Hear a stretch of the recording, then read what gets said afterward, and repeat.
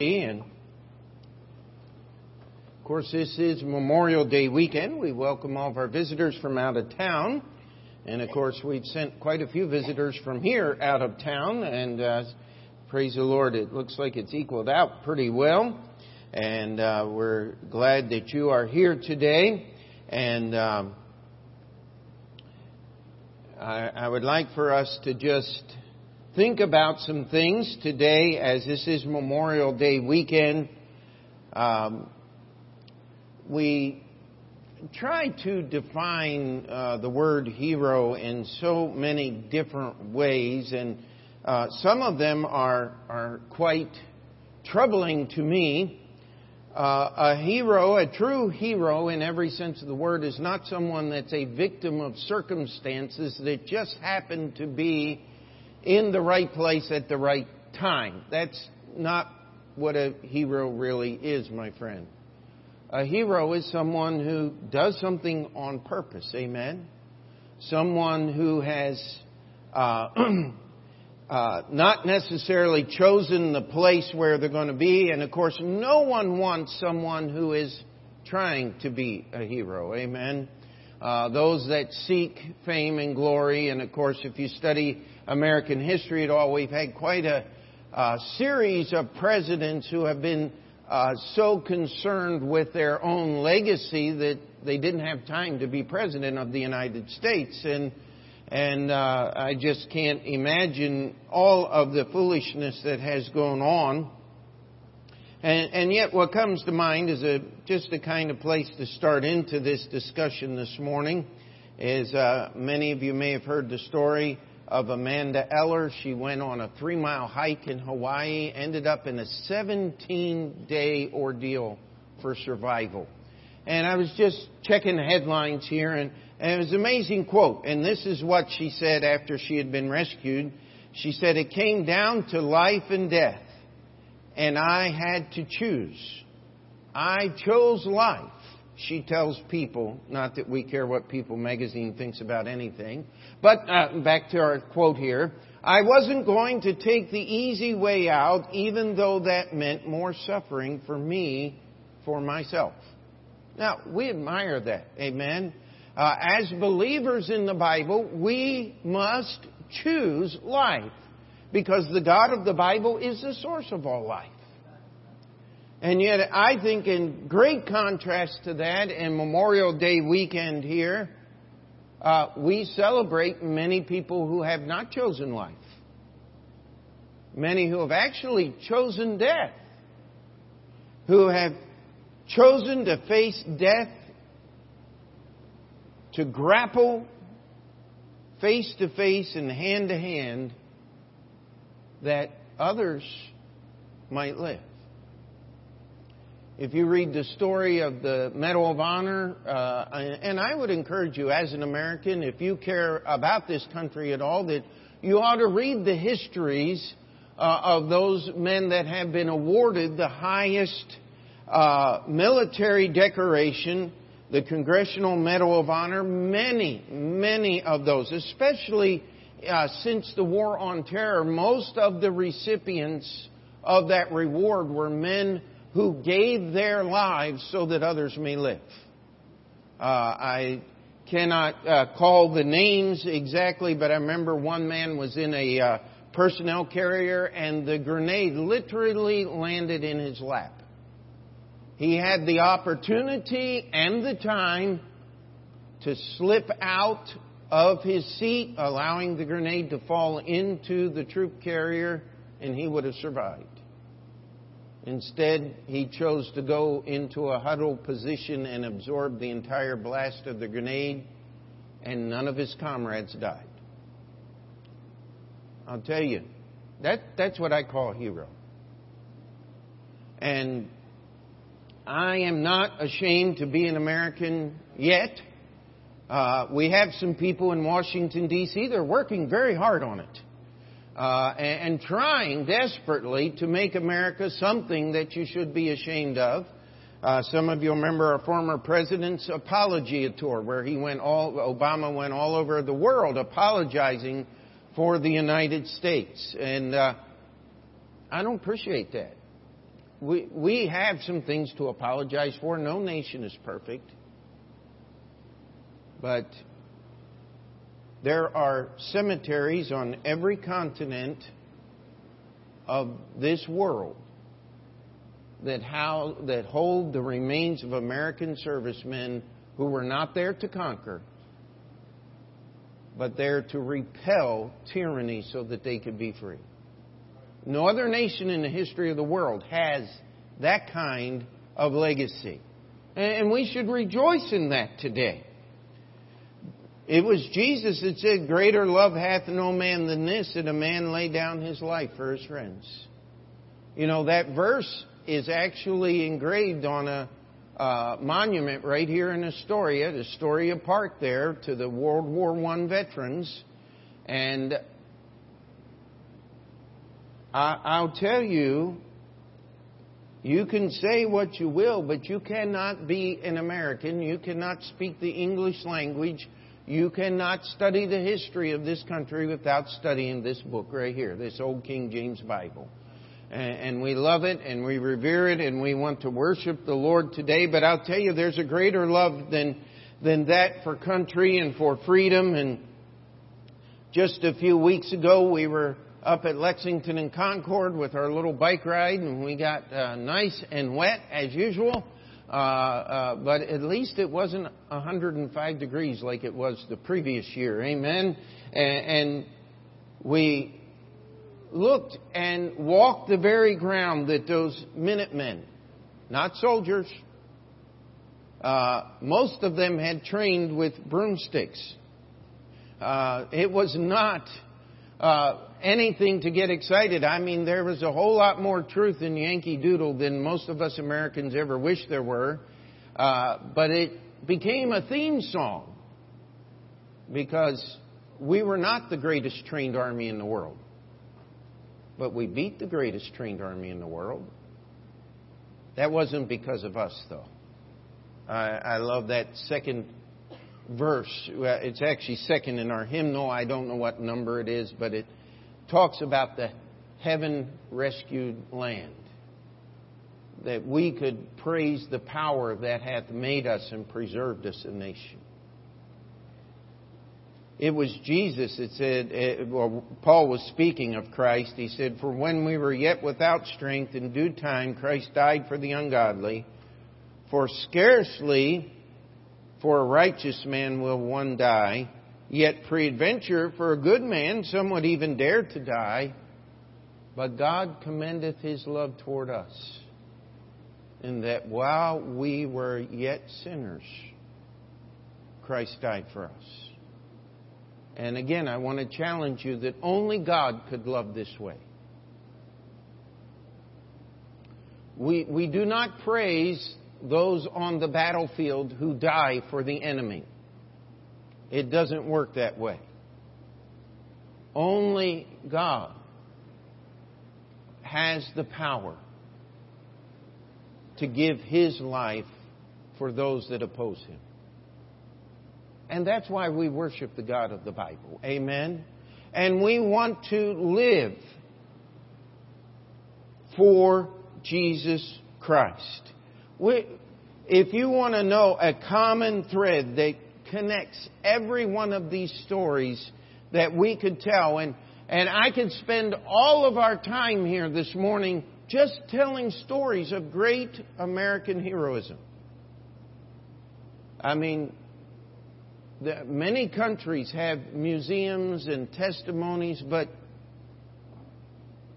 I'm not sure if any, I haven't really examined, but I don't know of any other country that has entire museum after museum after museum dedicated to the life of men and women who died. We can't put it all in the same place. How many of you have ever been to the Museum of American History in Washington, D.C. and saw the flag that actually waved over Fort McHenry? I tell you need to do that. It will move you. But don't go there without stopping just an hour and a half up the road at Fort McHenry and actually get the real story. It's a wonderful, wonderful time. But if you're going to go to Washington, D.C., you could go just another hour and a half down the road to Norfolk, Virginia, 2 hours down the road. And you have the General Douglas MacArthur Museum. And you can go to all over this country. What a heritage we have. And we want to throw it away for global warming, equality, social justice. There is no such thing as social justice, nor could there ever be. And please don't use the word fair around me. Because nothing ever has been, ever will be, ever could be fair. That's not what we want. What we want is freedom. Amen? But if you want to take all of those stories and tie them together, you're going to understand one thing. Every one of those servicemen, every one of those exemplary lives that we could celebrate believed in something bigger than themselves. And it wasn't just a higher power. Many of them never got beyond the ideal of freedom and liberty to understand that, even as the framers of the Declaration said, that those rights come from God. They don't come from man. They don't come from anyone other than the Lord. And today what I'd like you to understand and what I'd like for us to look at is that it is this belief and this understanding in something that is bigger than myself, in the God of this book called the Bible, who gives us these rights and these freedoms and these privileges. Because for every life that belongs in the museum, I want to challenge you, there's 100 lives that are just as exemplary that nobody would ever know about. And the heroes would never be heroes if there weren't all of the rest of those people doing the right thing so they could be a hero. Now, I have no aspirations of being one of those heroes, but I sure would like to be one of those unknown people that allow those people to be heroes. Do you understand what I'm saying there? You see, none of those people that we would call great men sat down, looked in the mirror and said, someday I'm going to be great. Not a one of them. Not even Douglas MacArthur. People accuse him of that all the time, but that was not his mind and his heart. Read his book. But I will tell you this. He couldn't have been the great general that he was if it weren't for the tens of thousands, hundreds of thousands of men that followed his orders. And we serve Christ. You know what? When we get to the museum in heaven, when we get to heaven and really understand what was going on there, when we see the exemplary lives listed, could I challenge you, there's only going to be one. It's going to be Jesus Christ.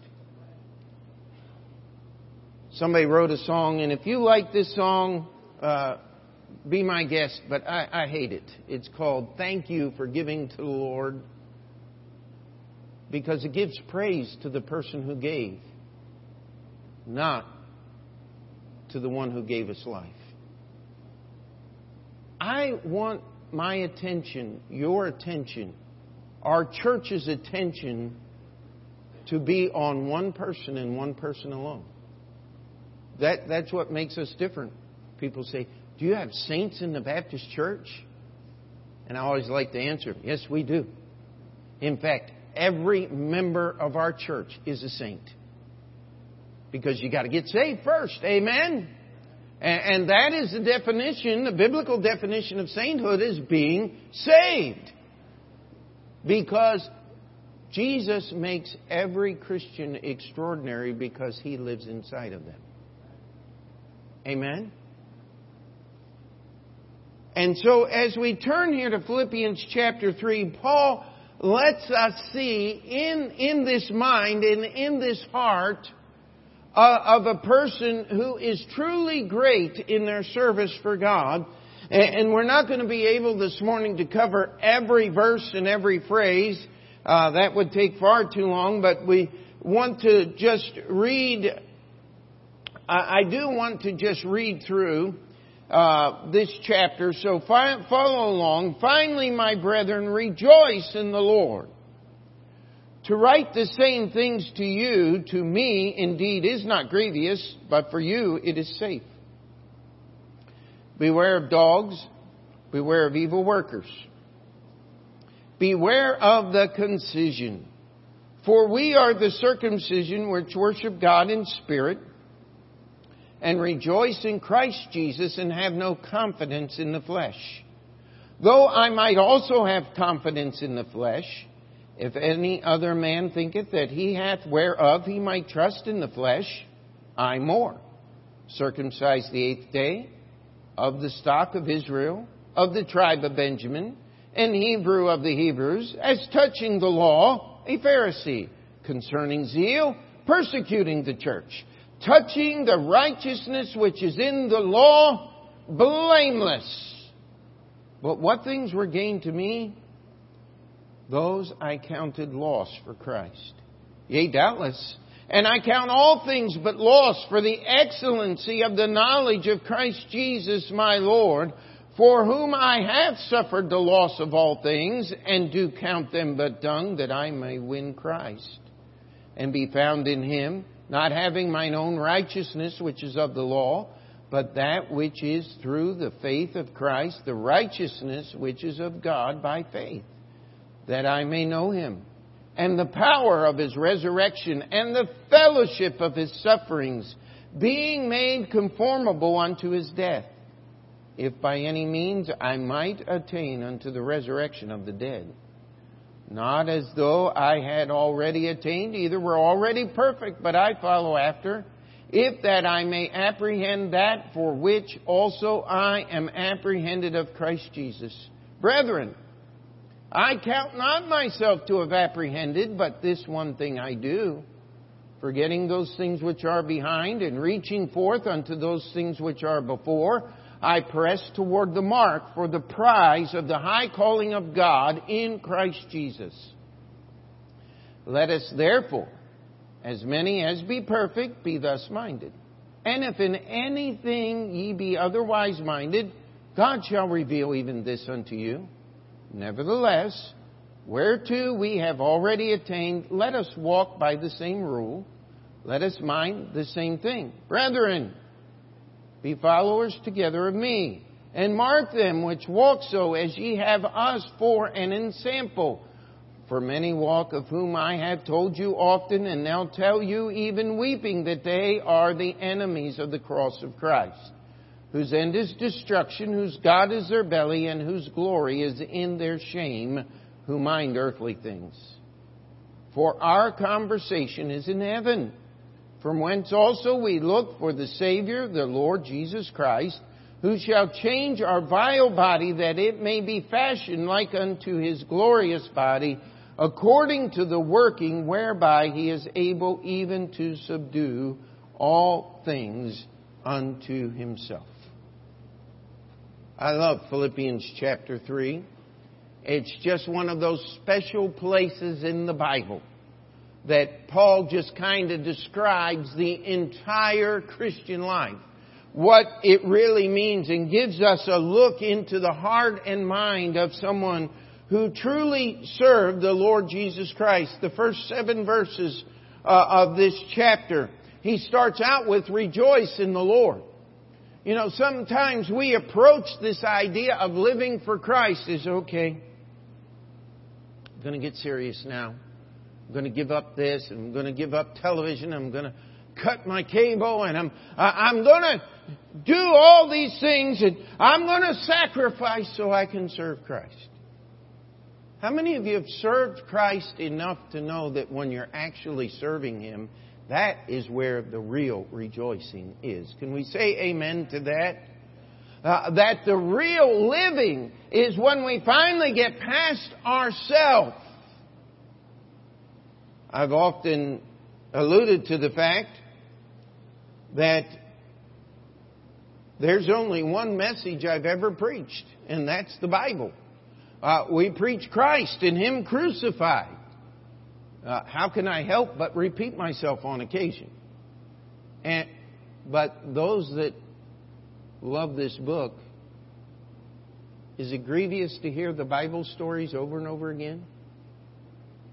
We're starting our 9th journey through the Bible in our Through the Bible time. Now, say, wow, we ought to know it by now. Well, we ought to have a pretty good working knowledge, but I'll tell you learn something new every time. Amen? And it gives our young men who are preparing for the ministry an excellent opportunity to learn to teach the entire Bible, not just parts of it that they like. But there's always people out there that are ready to tell you, no matter what you believe, you're right. I mean, this is part of the problem. People often ask, Pastor, what do you think about? And they'll tell me about some website, and I'm almost like, yeah, would you like the standard answer? No. Find something else. There's definitely something better out there than what you can find on the internet. That is for sure. There's some good stuff there, yeah. But there's also a lot of dogs. You know, dogs are interested in only one thing. That which makes them feel better at that very moment. And we could spend the whole time there. And dogs are a wonderful illustration of how disgusting human beings can be in their attitude toward God sometime. But it says that we need to beware of those people. It says, beware of evil workers. Just because somebody talks about Jesus doesn't necessarily mean they believe in Him at all. I mean, the world is full of liars. Amen? And it says here, beware of the concision. And it's amazing to me how people will be deceived and go to one extreme to the other and be totally unwilling to just serve God, which is straight down the middle. Say, well, you know, I'm not one of those rock and roll for Jesus people. I hate that music. And then they go to the other extreme and play music that was written for the Catholic Church and think it's good. Or Lutheran Church or some other church. I'll tell you what, I like our hymnal. Yeah, it's got some other songs in there, but most of those songs were written by people who just loved God. That's what we call it, sacred music. Amen? And there are people out there that's what the word concision means, that they're hyper-separatists, but they're not separated to the Bible. They're separated unto themselves. Probably the most extreme example would be the Amish people.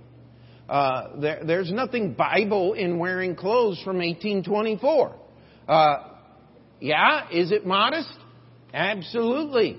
But it defeats the entire principle of modesty, because if somebody walked in Amish dress, every one of us would turn around and say, wow, look at that. That's not what modesty is about. Modesty is getting myself out of the way so people can see Jesus. Amen? And we need to beware of these things. There's always someone out there that's going to tell you you're doing a good job. No matter what you're doing. Now, you don't want it to be the police officer while he's writing a ticket for speeding. You did a good job here. You really took care of that. We're gonna reward you accordingly with a great big ticket and a summons. And no, that's not where we want to be. Amen. But the simple truth of the matter is, Paul said, if you want to have confidence in the flesh, he said, okay, let's go to it. I'll beat you on every point, because you can't determine where you were born. I was born Jewish. I was born of the tribe of Benjamin. My parents followed all the law.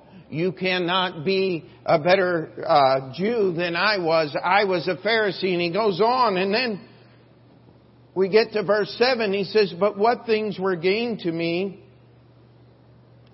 those I counted loss for Christ. Then he goes on in verse 8 and 9 and said, I count all things but loss. Now, Paul knew what he was talking about when he said, I've suffered the loss of all things. If you know anything about religion, you can make a lot of money in religion. Just look at the buildings all up and down the streets of our great city. Some of these churches have vestments that the priests wear that are worth tens of thousands of dollars for some little stole they put around their neck. And I'm sitting there going, that's nuts. If I had that much money, I'd send a missionary to the field for 10 years. Amen? Why would we put our emphasis on these things? Paul said, the things that I had gained were not going to help me to Christ. And so I had to let go of them. You know, I preach on this every week, and sometimes I feel like it doesn't do me any good and it doesn't do you any good. How in the world do we get past ourselves?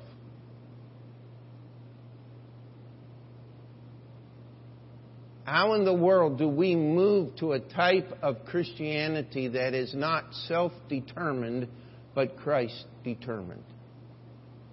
This is what Paul is talking about here. And if we'll go back to the overall picture here of what we're talking about today, people who surrendered their entire life, this is what happened, is they finally got to the place where it was no longer about them.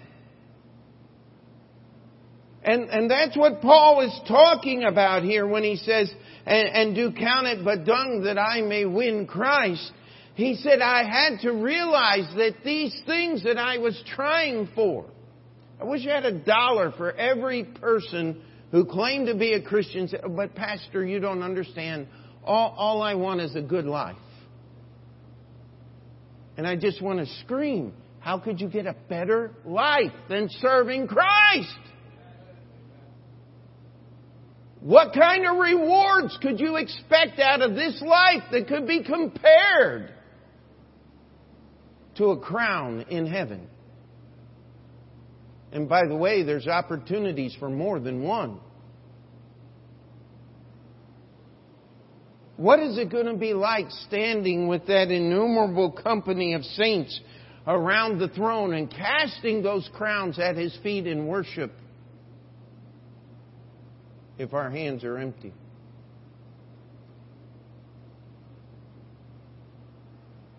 You see, Paul got a hold of this thing.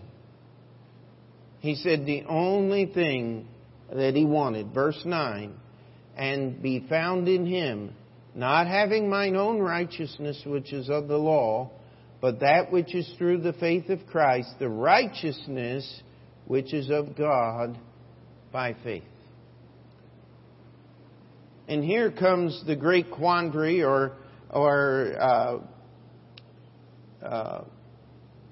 confusion that can be found in this chapter. In verse 10 he says that I may know Him. In verse 11, if by any means I might attain unto the resurrection of the dead. Verse 13 he says, brethren, I count not myself to have apprehended. Now, wait a minute. Paul said, listen, I've suffered the loss of all things, that I might be found in Christ. Is Paul still struggling with the idea that he's saved? And that is absolutely the most farthest thing removed from the truth of this chapter that is possible. Read verse 12 with me. Not as though I had already attained, either were already perfect, but I follow after, if that I might apprehend that which also I am apprehended of, Christ Jesus. Now the commentators, they have lots of fun with that. But if we'll just take it apart, it's very simple in the English. Start at the end. He said, for which I am apprehended of Christ Jesus. Now the word apprehended means captured, controlled. Paul says, I am captured. I am held under the control of who? Jesus. How did that happen? The moment you got saved. Amen? He says, now I haven't attained. At the beginning of the verse, I'm not perfect. I'm following after. I'm trying to apprehend that which already has a hold of me. You see, this is living the Christian life. God has things for me to do each and every day. And if we're not careful, we'll judge those things as mundane, as unimportant, as of a lesser level than achieving some great thing. And that's where we lose the battle for the Christian life, right then and there. Because it's those simple little things. Let's go back and pick them up. That verse 10, that I may know Him. Can I ask you a question? How well do you know Jesus Christ? Oftentimes, people like to have games where they'll take married couples. And I remember once we were first married, my wife and I, and we were in a Sunday school class of several other newly married couples, and this was a long time ago. And they started asking questions. What's your wife's favorite color? What is her favorite flavor of ice cream? What is this and what is that? And it was like, oh my, how many wrong answers can you give? And it was sad because there was one couple there, they got in a fight with each other. You know I went. And they're going, wow, this is not what I want to be involved in. My wife was very gracious, and she said, I don't care if you know all those things, but I know that you love me, and that's what matters. And I'm going, yay, I can pass that test. But here's the truth. How well do you know Jesus? When we make choices each and every day that are totally against this book called the Bible. We make allowances for things that Jesus wouldn't do. Now, don't get caught up in what would Jesus do. That's a whole other sermon for another day. The only thing that Jesus did that you can actually do is go find a Baptist preacher and get baptized. Amen? Jesus did do that. And you can do that. The rest of it is, what would Jesus have me do? Amen? And that's what Paul's talking about here. And it says, the power of His resurrection, the fellowship of His sufferings, being made conformable unto His death. Jesus did not want the cross. He did not enjoy the cross. But He had to endure the cross so we could be saved. What have I endured to serve Jesus this week? Well, tomorrow is the church picnic. I'll have to come to that because I want to endure service for Christ. No, that's going to be fun. And the food's going to be good. And all. That's not what we're talking about. Well, I'm coming early to pass out tracts. I'll serve the Lord. Well, maybe. But where's the heart? This is what we're talking about. What happens in those few moments of what we might call glory or worthy of historical record on a battlefield in the life of an individual is not an isolated incident. It's a result of a whole life of living in preparation. Often it's a result of many others doing valiant deeds and never being noticed for what they have done so that this one person could shine. And again, I want to challenge you, it's totally the opposite in the service of Christ. There's only one person that shines, and that's the Lord Jesus Christ. There's only one person that's ever accomplished anything, that's the Lord. And that's what we're striving for here. And in verse 13 it says, "Brethren, I count not myself to have apprehended, but this one thing I do, forgetting those things which are behind." You ever met anybody that's had a great accomplishment? They're going to talk about it all the time. I mean, our church has one in its history. We call it the miracle on 35th Street, how God worked all the miracles to buy the building so we could be in. And you can read about it on our website. And we still want to give God the glory for that. I like what one preacher said. He said, "That was so big you can't take credit for it." And I said, "Amen." Because we want the Lord to get credit for it. But I'll tell you what, we can't ride what the Lord did then today. Because He still has things He wants us to do. He still has service He wants us to serve. And we need to press on toward that mark for the high calling in Christ Jesus. There are things that Christ has for us. I love this. You see, false religion, again, we've been over this so many times. You do, and maybe you can get heaven someday. Hey, wait a minute. We start there. Because Jesus promises heaven to all those that believe on Him.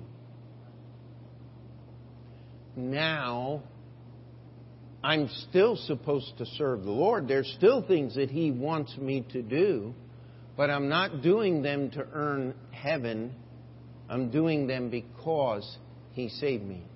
The Christian life, it never ends. You're never going to be promoted to the level of your incompetence as you are in the world. You know how that works. You do a good job, you get a promotion. You do a good job, you get a promotion. You do a lousy job and you get stuck there for the rest of your life. I mean, that's the way the world works. The way God works is there's always another step closer to Jesus. And when you're done, you're going to be looking at Him. Somebody said, "When will I finally do enough for God?" When you're dead. All right? Get over it. Stop worrying about where the finish line is. And worry about what Christ has for us today. You see, look at verse 15 here. I love this verse. It says, "Let us therefore, as many as be perfect." How many of you would like to be perfect? Well, that's what the Bible says. You can be. You should be. How can you be perfect? By having the mind that Paul talked about right here. You say, "Well, I don't know about that." Well, look at the rest of the verse. It says, "And if anything ye be otherwise minded, God shall reveal even this unto you." Don't tell me the Apostle Paul wasn't dogmatic, that he did not believe that what he said was the Word of God. He said, listen, if you're perfect, this is the way you're going to think, and if you're not, you can get that way. Amen? God will reveal that this is the way that believers in Jesus ought to behave. We haven't finished. We're just running the race. But verse 16, "Nevertheless, whereunto we have already attained, let us walk by the same rule, let us mind the same thing." It's always been a curiosity to me that we have people who call themselves independent fundamental Baptist, who want to be different than anybody before them. Well, what did this say? It says, if we're going to have that perfect mind that Paul's talking about, forgetting those things are behind, pressing toward the mark, I haven't obtained, but I've got things to do, but Jesus has a hold of me, so I can't lose my salvation. I've got a life to live. If we have that mind, it says, let us walk by the same rule. So why are all these people trying to change everything? The Bible college I went to, they changed all the rules. I mean, I'm not kidding. Every rule that was in the book when I was there is now no longer there. They now have rules about how many nose piercings and ear piercings you can have. Seriously. When I was there, it was ladies were supposed to wear dresses and men were supposed to wear pants. Shocking. No.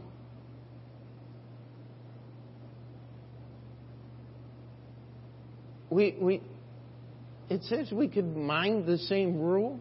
You know, they accuse us of being mind-numb robots. That's not true. But if I choose to follow this book and think like the Apostle Paul told me I ought to think in Philippians chapter 3, and you make the same choice to follow the same Christ the same way, shouldn't we have some agreement? Shouldn't there be some unity based on purpose rather than, I'm going to conform, I'm going to turn off my brain, and I'm going to just do what they tell me to.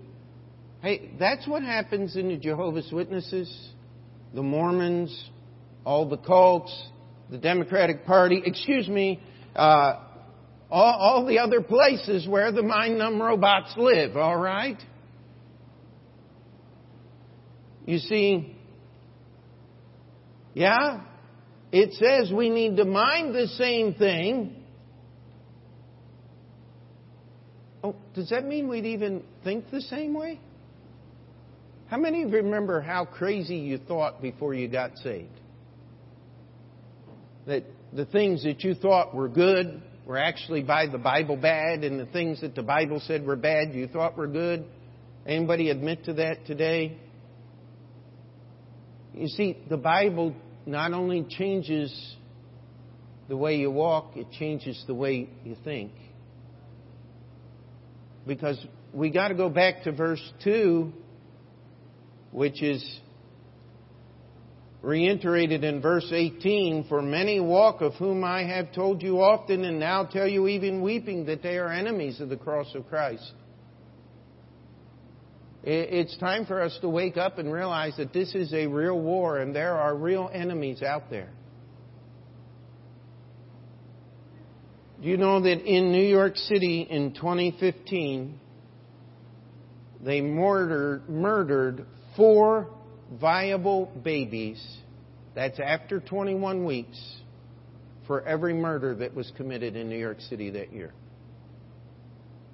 And that's just New York City. Nearly 1,500 third trimester abortions in this city. That breaks my heart. Don't tell me that you believe in Jesus when you support candidates that believe in wholesale murder. And that governor from Virginia is on record as talking about a baby that survives an abortion attempt should be murdered. Where do we go with this kind of stuff? I'll tell you, we have to understand that there are enemies of the cross. And it's not my job to fight them on that plane, because their end is destruction. God has already ordained that. my primary work has got to be verse 20, for our conversation is in heaven, from whence also we look for the Savior, the Lord Jesus Christ, who shall change our vile body, that it may be fashioned like unto His glorious body, according to the working whereby He is able, now look at this, even to subdue all things unto Himself. I'm so glad that I do not have to walk in the shoes of my patriot forefathers. That I don't have to grab a gun and go out and defend my home from an enemy who would burn and rape and pillage. I'm glad about that. I thank the Lord for that. But how many of us have squandered our freedom in joining with the world and allowing things in our life that are not part of the mind of Jesus Christ, that are just not part of serving the Lord? Yes, you should be the best worker at your workplace. That's part of the testimony of a Christian. You should be known as the most honest person there.